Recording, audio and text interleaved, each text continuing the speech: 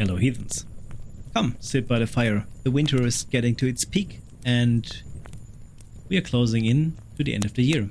I hope you're all doing fine and getting in a festive mood. Today we're going to talk about a very important holiday that was being celebrated for hundreds of years. It was always a time of self-reflection, thankfulness, protection and gifting. I'm talking about Yule. This fest has a lot of names in different cultures and different gods and entities and rituals are associated with it. It changed a lot over the years and is now widely celebrated under the name of Christmas. I will shed some light on ancient symbols of the Christmas and the key figures involved with it. I will also talk about my plans for this year's Yule and the days that follows it. So let's talk about it, shall we? Let's start with this whole Christmas time. Because I don't know if it's the same case for you, but Christmas was always a bit strange for me. Because at the 6th of December, when I was in kindergarten, there was always the Christkind, like an angelic figure that brought gifts, or small gifts, that they like chocolate. As I was getting older, the Christkind somehow changed or merged into St. Nicholas, an older fella in red robe that was handing out gifts as well. And then, like 3 weeks after St. Nicholas or the Christkind, the whole Christmas celebration starts, with the family coming together, and at that day, another red robe fella was handing out gifts, like bigger gifts then as well. He rides through the sky on a sleigh with his 6 or 8 reindeers pulling it, calling out ho ho ho through the night, and somehow squeezes himself through the chimney to deliver gifts. And then if you mix the whole Christmas birth of Jesus Christ thing into that, I really became highly confused. And somehow I still am, because none of the Santa Claus thing is, as you all know, isn't described in the Bible, and somehow everybody is celebrating this highly constructed fest. It begins to Halloween here in Germany, that in every grocery store you can buy Christmas food like chocolate Santa Clauses, and you can buy decorations for your house themed to whatever this fest is. So I always knew that there must be something underneath all this commercialized celebration of the end of the year. It was also strange to me that all the symbols that are used at this time were never properly explained to me. Like why we are having a Christmas tree, or why did my mother pull out the Christmas pyramid and wrestled for it for days on end because it never spun right. Or that you're gifting little marzipan pigs or chimney sweeps to your loved ones for Sylvester. It's like the end of the year celebration here in Europe.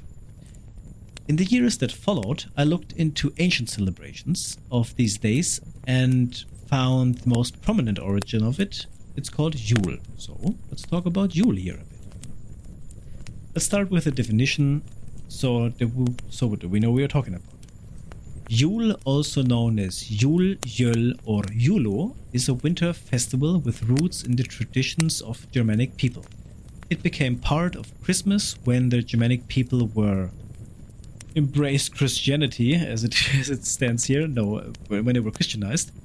And nowadays, followers of certain new religious movements like modern Germanic paganism celebrate Yule separately from the Christmas festival, like me.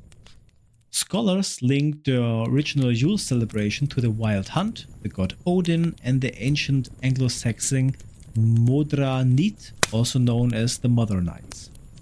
The term Yule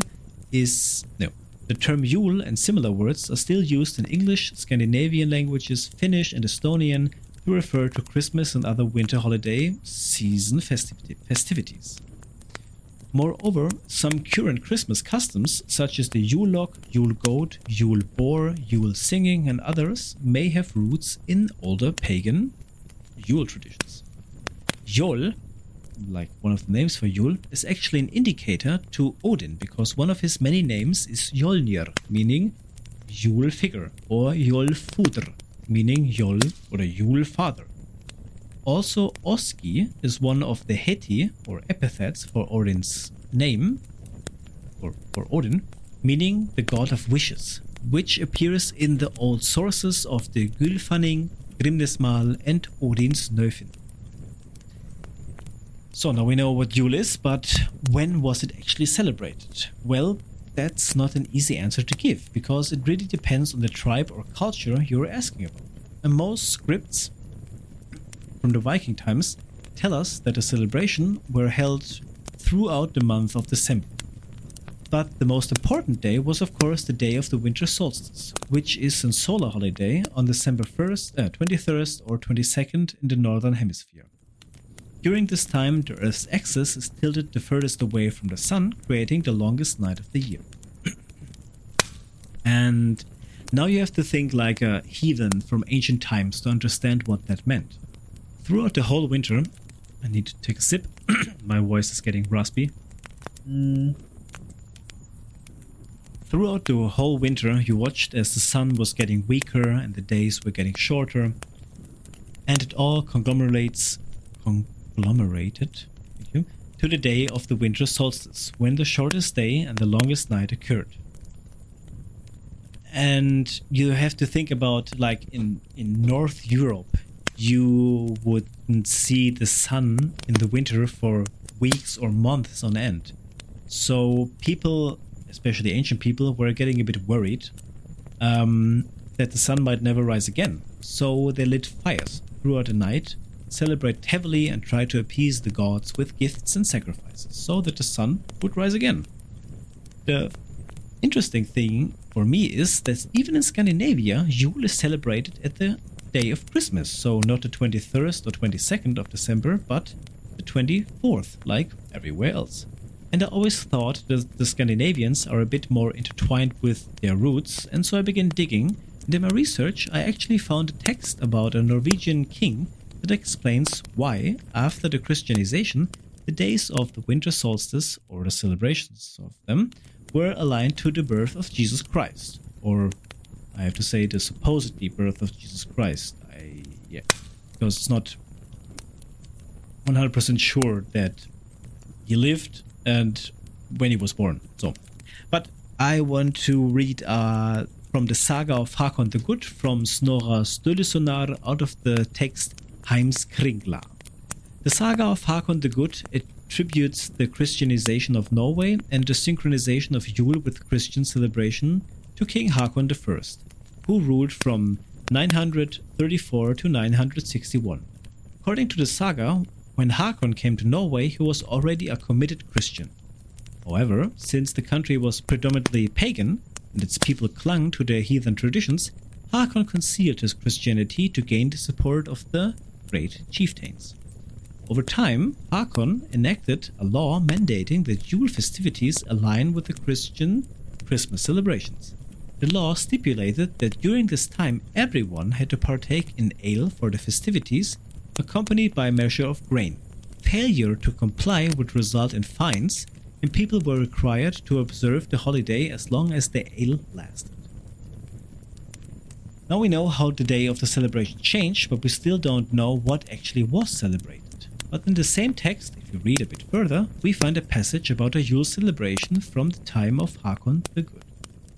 In ancient times, when a sacrifice was to take place, all farmers were required to gather at the heathen temple, bringing the necessary food to the feast. During the celebration, everyone participated in drinking ale. Various livestock, including horses, were sacrificed, and the blood was termed hlaut, meaning sacrificial blood. This blood was smeared on the idols' pedestals, the temple walls inside and out, and the individuals present. The animal's meat was boiled and served as a banquet food. Fires were lit in the temple's center with kettles hanging over them. The sacrificial beaker circled the fire, and the feast's host, the chieftain, blessed both the beaker and all the sacrificial meat. The narrative adds that toasts were made. The first toast honored Odin for victory and power for the king. The second was dedicated to the gods Njördir and Freyr for good harvests and for peace. And the third involved a toast for the king himself, of course. Additionally, toasts were raised in memory of the departed kinsfolk, so the dead ones, known as Mini. Now let's talk about modern rituals for Yule, and I'm quite sure that most of you, maybe unintentionally, are already doing most of these things that I'm going to talk about here. The only thing that I can give you on your way is maybe to be more thoughtful about and conscious about these things. Like the first ritual is lighting candles. I think when you look into your city or in your village, you will see a lot of candles burning in the windows and in the houses. And candlelight or candles is an easy and modern way to bring the fire or the campfire into your home. And a lot of spiritual people and pagan people light candles to start rituals, to entrust the flames with things that you want to leave behind or things that you want to cultivate in your life.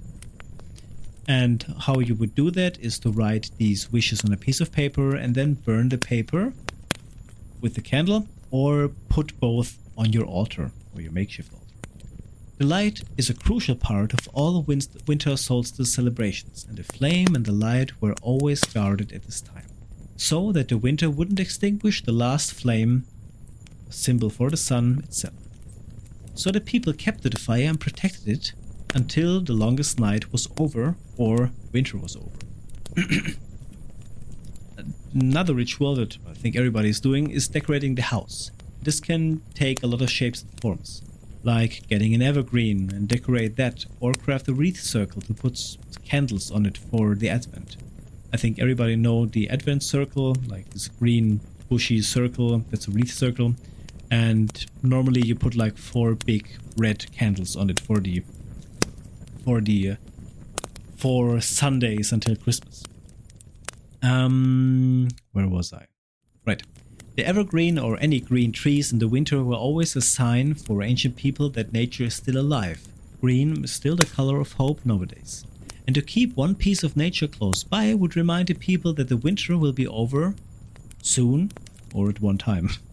The wreath circle is an old symbol for the wheel of life or the sun wheel, which had 2 axes in it that crossed in the middle like a big plus, giving us 4 points on the wheel, like for the 4 candles. And these 4 points could also stand for a lot of things, like north, east, south, and west, for the 4 seasons, or for the 4 elements. And of course, many, many more things. The Yule tree or the Christmas tree often comes with a star on top, and that led German anthropologist Wolf-Dieter Stoll to the theory that the Christmas tree could be an ancient symbol for shamanism, and could be older than assumed. When you look at a Christmas tree, you see that it has stages to its needles, like the first stage on the top has just 1 spike, and then the next level has like 4 or 5 spikes, and then it widens out at the bottom. This could be a symbol for the different realms of the Tree of Life, Yggdrasil, which the shamans would climb up spiritually to reach different realms. Another interesting thought that he had was that in ancient tribal cultures like the Indian Americans, they had this massive tents called tipis, and they were cone-shaped like the Christmas tree. And in the middle of those tents, there was always a big fire, and on top of the fire there was always a big air hole, like an opening. And this opening was always the gate for spirits to enter the human realm or for the shamans to reach the spiritual realm. Maybe that's the reason that the Christmas spirit in form of Father Christmas comes through the chimney to deliver his gifts. Because in the vernacular, chimney is always the gateway for spirits, good and bad, and that's why here in Europe, especially, we have the chimney sweeps. These are people dressed in all black, and they clean the chimneys like once a year, so that the channel to the spiritual realm would be clean again, so that no bad spirits would get stuck in the chimney or in the mud or in the dirt of the chimney. And still, the chimney sweep here in Europe is a huge sign of luck. So everybody, when the chimney sweeps comes to your house, you still try to touch his uniform because it's a sign of good luck. But I wanted to talk about the star on top of the Christmas tree. I digress. You see, in the northern hemisphere, if you look up in the sky, you will always have the polar star in the middle. So when you're sitting in your tipi and having shamanistic rituals, you look up through the opening and you will always see one bright star. So that led Wolf-Dieter Stoll to the conclusion or hypothesis that this could be one of the ideas why we have the star on top of the Christmas tree. The most common explanation is, of course, the star that led the three wise men to the birthplace of Jesus Christ. Right, so let's continue with the rituals. Another ritual, and the last ritual I want to talk about, is making gifts. I think everybody will do that in the Christmas time, and to help others. And this is also not a modern idea per se. Even the Romans had a festive time at the winter solstice called Saturnalia, where gifting and partying for days on end was done. And even the personnel and slaves would receive gifts from their masters. And this tradition even went on in the Middle Ages, where the king held massive feasts over multiple days for the whole court. So again, here the only thing that I can tell you is to make meaningful gifts, maybe even something self-made from yourself. And when you still have time and the drive, please help others. Maybe go to a soup kitchen or give something to the poor, because this is the time of the year that is, it has been done before. It has been done for many times, many years, and so why not keep up this good tradition. Now that we talked about Yule, let's talk about Yule. Now let's talk about the key figure of this celebration, and let's try to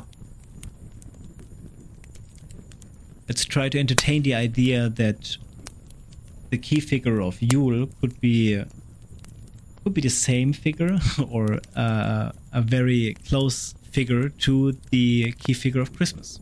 So for Yule it's Odin, and for Christmas it's Santa Claus. And there could be a connection between these two, and I just want to share some references. So Santa Claus is flying around on Christmas Eve to bring gifts to the good children. Odin flew around in December for Yuletide to head off to the wild hunt, where he would reward the good and punish those who deserve it. Santa Claus has a big bag full of gifts, and in medieval times these gifts were often baked goods with spices from foreign lands, like presents from another realm, you could say, because herbs and spices were always rare in Europe and highly sorted out. And Odin has a bag with him full of experiences and challenges for the next year. Santa Claus has 8 reindeers pulling his sleigh, as well as Odin has an 8-legged white horse called Sleipnir.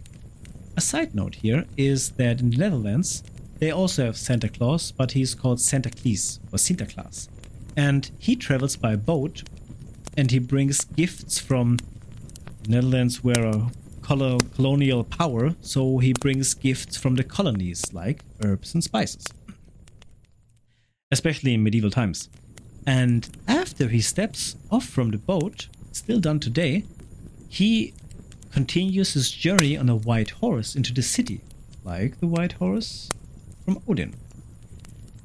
But that's just a side note. They're both the most visually iconic figure of their festive, respectively, and both are called the father of this festive, like Father Christmas and Yule Father for Odin. They're both the same archetype after Carl Gustav Jung, the Old Wise, and Santa Claus has little helpers that make the toys for the children, and the depiction of those are an amalgamation between elves and dwarves from Norse mythology, because the elves of Santa are not like beautiful and tall illuminated figures, but they are small but have still elven ears, and they are not called kobolds or gnomes or something like this, they're called elves. The last possible connection between these two is that Santa Claus calls out ho ho ho when he rides his sleigh. And in one of the stories, Odin encourages his horse with the words ho ho. So, take that as you will. There could be a connection between Odin and Santa Claus. I think it's in some points it's obvious, but you decide for yourself, of course. Now that we talked about Yule, we talked about Odin and Santa Claus, let's talk about the nights or the days that follow Yule or Christmas. They're called the 12 tides or the 12 nights, and in Germany it's called die Rauhnächte. It's also Rau meaning rough, and it also is also called the Rauchnächte, meaning the smoke or smoking nights. Another words are the Glöckelnächte, coming from bells and whistles, the inner nights, the Innernächte, or the under nights, the Unternächte. And these nights are a number of nights around the turn of the year that are accorded special significance in European customs. These are usually the 12 days of Christmas, from Christmas Day, 25th of December, to the feast of the Epiphany, the 6th of January. And occasionally other periods, such as the days between St. Thomas Day and New Year's Eve, are linked with these 12 tides. And in some areas, let's skip that. Sorry. So there are 3 possible days when these 12 nights start, and these are, as I said, the 21st of December for the winter solstice, the 24th of December or 25th of December for Christmas, and some stories even tell us that it's the 31st of December or the 1st of January when this period of the 12 days start. But why we are having these 12 days? The idea or the legend behind these nights is that the calendar and the moon phases leave a small gap, like the Gregorian calendar and the moon phases. Because the moon phase or the moon circle is a bit shorter than the calendar year, about 12 days. And so the idea came up in, I don't know, maybe medieval Europe, maybe ancient Europe, that these 12 days don't belong to anybody. So there are a lot of fairy tales and folklore about demons and bad spirits that roam the nights at these days. And yeah, let's talk about a bit of the origin of the word, so maybe we can find a bit of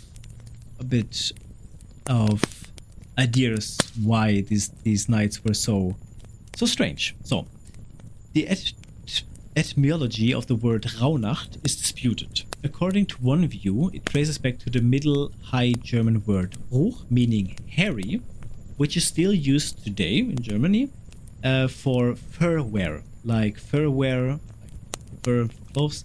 It's called Rauware or Rauchware. This interpretation suggests it refers to demons clad in fur who wreak havoc during the nights, or perhaps to rituals related to livestock. I will come to that later. Another derivation of Rauhnacht originates from the traditional fumigation of stables with incense by the priests or the farmer's owner.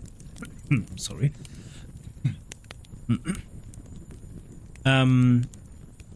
Yeah, like so the farmers would burn a lot of incense in the stables so that the farm animals would be protected from bad spirits. And this interpretation is actually quite old and reaching back to medieval times. Depending on whatever one prefers, the first or the second interpretation, the other is often seen as a secondary interpretation, the term Glockelnächte, as I said, from bells and whistles, and it comes from a tradition going from door to door and ringing the bells, seeking for hospitality.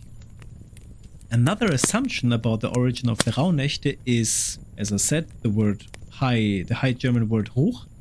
I spoke about this in the definition. This means hairy but also wild. And in the Alpine regions of Germany and Europe, the Perchten and the Krampus are well known at Christmas time. I talked about them in my last episode. So Miss Perchta and her entourage roamed the countryside wrapped in fur and wearing grotesque handcrafted masks, and they were noisily wandering through the villages with the goal to loudly drive out the winter, like again with bells and whistles. So that's about the origin of Rauhnächte. Now let's talk about the rituals. There are some customs that survive to this day. For example, candles are said to be placed in the house and on windows in the dark to drive away evil spirits, or make a lot of noise at the end of the year to drive them away, like we do to our New Year's party where we shooting a lot of firework in the sky. It's an ancient attempt to clean to have a clean plate for the next year. So everything that happened, everything bad happened, is just blown away. You also often hear that you shouldn't wash and hang out the washing between the years. Superstition has it that demons could get caught in it or steal the laundry to use as a shroud for the owner, so the owner would die. I'm sure that there are other ancient pagan rituals of this time of the 12th tide, but there aren't a lot of ancient texts to begin with, and none of these, at least to my knowledge, talk about this time of the year. Well, at least not in this context. And most sources tells us that these traditions were passed down orally. So I will focus on modern traditions here, or I have to, so I take everything with a grain of salt here.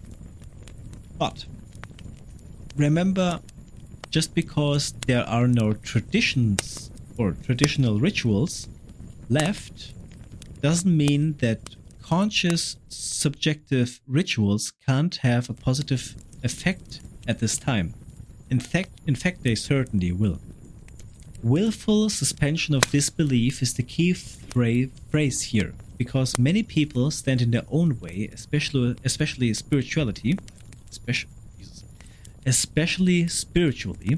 They can't get involved in a situation, they are blocking themselves. You see, people possess a sort of superpower to evoke deep psychological effects through faith. So, please, don't worry about ancient traditions too much at this point, because this could stand in your way for a positive impact in your life. So, let's continue with modern rituals. So most modern heathens take these 12.5 days as a form of compass for the next year. Like the farmers. There's a farmer rule that did the same. And a lot of people start... No, I have to start over. I slipped in my script. 1 second. As a compass for the next year, in the course of which these 12 days, dreams can have a specific meaning for the months that they represent. So one of the rituals that is given through modern pagan sites is to have a dream diary. Another possible ritual would be to define 12 wishes or 12 goals you want to achieve the next year. And you write them down in the morning and place the piece of paper under your pillow, or burn them with a candle or on your altar. And you will find a lot of modern sources and blogs and people that talk about that every day has some kind of topic. I pulled out the first best that I found, and it goes a bit like this. Day 1 stands for January. Take a look back of the year you had. Leave old burdens behind you, and this list that I found here always recommends what you could smoke or what you could burn, for smoking out your house. And for January, it's incense. It's like the basic Christian fragrance you're always getting in every church. February, the topic is focus on silence and relax, and the incense you can burn again is again incense or cedar wood. March, open yourself up to others and show your inner self. You could burn cedar wood again and juniper. April, the topic is trust your inner self. You could burn again incense, myrrh and fir tree. May, the topic is be good to yourself and enjoy yourself. You could burn incense again. June, the topic is forgive, try to work on your relationships, say sorry to the people you wronged. You could burn wormwood or mugwort. July, the topic is get in contact with your feelings. The things you could burn is white sage, camphor and pine tree. August, the topic is make decisions for the next year. You could smoke incense, myrrh and cedarwood. September, topic is check your impulse of the last night. You could burn myrrh and fir tree. October, topic is fullness for what is right now. I think awareness is meant here. Awareness for what is right now. you could smoke incense, juniper, and camphor. November, the topic is be thankful for what is. You burn incense. December, figuring out the sense of the impulse of the last night. You could burn incense and myrrh. And as I said, this is just one of many, many lists about this topic. I would suggest the following. If you're interested in doing something for you at this time, try to open up a few pages, just browse over them, and if you find something that resonates with you, why don't you try it out? Maybe not the whole smoking and burning incenses with all the different herbs and spices, but maybe just focus on the topic of the day. Make your own little ritual, because self-empowerment is a huge focus point in paganism. You are your own savior. You're the one who can bless yourself, bless your life, bless your family. You can achieve everything with mindfulness, consciousness, and discipline. Now we come to the last topic I want to talk about. It's the wild hunt. And the wild hunt occurs in the time, in December or the last 2 weeks of the year. I talked about the wild hunt and the leaders of it, and the most prominent figure is of course Odin. I talked about this in the last episode about the Perchta, because she's one of the other prominent figures of the wild hunt. And the wild hunt is just a very interesting phenomenon that has been reported on for hundreds of years. And I will start with a bit of a definition. The wild hunt, also known as the wild army, the wild rite, is the German name for a folk tale that is widespread in many parts of Europe and usually refers to a group of supernatural hunters who hunt across the sky. The sighting of the hunt could have different consequences depending on the region. On the one hand, it was seen as a harbinger of disaster, such as wars, drought, or diseases, but it also could point to death of the person who witnessed it. There are also versions in which the witnesses became part of the hunt, or the souls of sleeping people were dragged along to take part in the hunt. The term wild hunt was coined on the basis of Jacob Grimm's German mythology, 1835. Sorry. The phenomenon, which has distinct regional variants, is known in Scandinavia as Odinsjagd, Odin's hunt, Oskarei, Askerei, or Asgardrei, the Asgardian train or journey to Asgard, realm of the Norse gods, and is closely associated with the Yule season.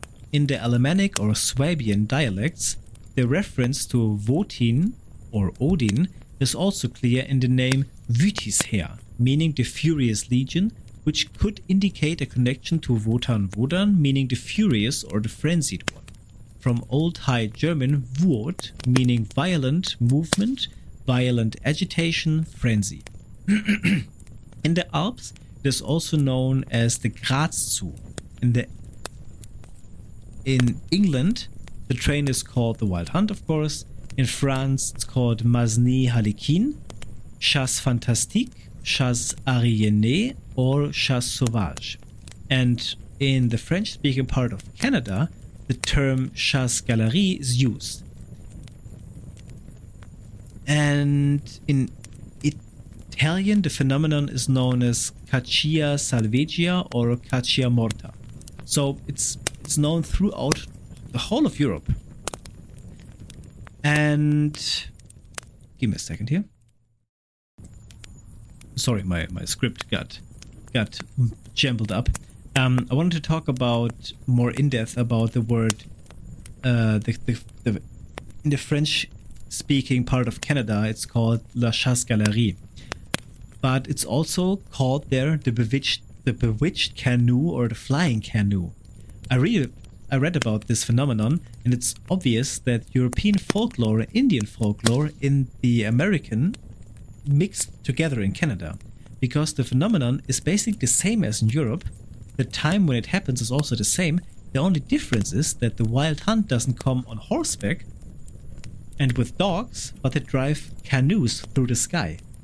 So there are no real rituals in this time of the wild hunt. because the wild hunt is hypothesized to be a personification of the cold winds of the winter that are rattling on the windows or on the roofs. And the most important thing is when you meet them, that you should look away because they will drag you with them, or so the folklore tells us. I want to highlight one more aspect about the wild hunt because I think they are not a bringer of the winter, and I'm not the only one with this hypothesis. I think they drive back the winter. Because you see, in the sagas of the Vikings and in the Edda, it's always told that the horses of the Asgardian gods, especially Odin's horse, is a bringer of life of nature. The saliva and the sweat of the horses make plants blossom. And when do horses sweat the most? Of course, on a wild chase of something. Especially the saliva of the horse of Odin is thought to have magical properties. And where droplets of the saliva fall on earth, there will grow a very special mushroom, Amanita muscaria, the fly agaric mushroom. This mushroom is the archetype of the mushroom of the fairy tales and is still a symbol of good luck, especially here in Europe and in Germany. And in Germany, you would say when somebody has, maybe he found a very good wife, he's a lucky mushroom. And let's always this fly agaric mushroom in mind. Shamanistic ritual with this type of mushroom are passed on, were passed down orally again. And wait, my script. Yeah, so the shamans use this mushroom in their rituals because it has a very distinguished effect on the human body. I know a lot of people that were told as children that these mushrooms are highly poisonous, and some of the family are, like the Amanita pantheria, the panther cap, which has like 10 or 100 times 100 times higher active ingredient than the fly agaric. But the common fly agaric, so the red one, actually has a very calming effect on the body if taken right. And if taken a higher dosage can induce a sort of delirium, like a high fever. But the active ingredient is currently being researched in the fight against depression and anxiety. So maybe, just maybe, the reason why Santa Claus wears red and white is because of this mushroom. And maybe, just maybe, the shamans and druids and medicine men of ancient times knew something about how to fight the mental struggle of the winter on our psyche. So that's a bit rushed about the wild hunt. I'm sure I will make another episode about this, but I want to focus the last minutes about what I'm going to do with this special time, obviously. So I will start actually tomorrow with the winter solstice with my celebration of the Rauhnächte, the 12th tide, with my wife. And so we have a little plan for the next 12 days to focus on different topics of the last year and for the next year. And this is always our afternoon ritual when my daughter is put to sleep. And I'm really looking forward to it, to work on myself this time. Another big thing I'm planning right now actually is to have community ritual in the forest with like 10 to 15 people, and the only thing we try to achieve at this night is to light a fire with the last beam of light of the day, of the 21st or 22nd, and keep the fire going throughout the night until the sun rises again. And I read about this ritual in many different heathen cultures like Indian American, and it just always felt right. And I've been doing this ritual for the past 5 years. I think it's the only ritual that I'm doing really every year, and I'm really looking forward to this ritual with like a bigger group, because there were always also times where I did this ritual like with 2 or 3 people.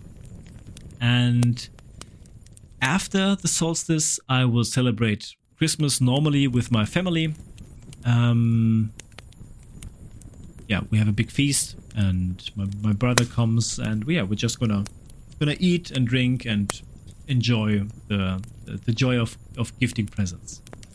So that's pretty much what I've planned, and I hope my little excursion through ancient European folklore of the winter caught your interest, and I hope I could inspire you to do something on your own, because it's perfect time to set goals, to set New Year's resolutions, and why not give it all a pagan or heathen touch this year. I will go on a short vacation for about a month, I think, because I have to get some things in order, but I will start strong in the next year, I promise you that. I wish you all a wonderful Christmas and or Yule time with your family or your friends or just with yourself. I'm always curious what you guys are planning, so please let me know on Instagram, YouTube or via mail at the.blótcast@gmail.com. And as always, know that you are loved, you are able to love because you are love. Take care. Until next time.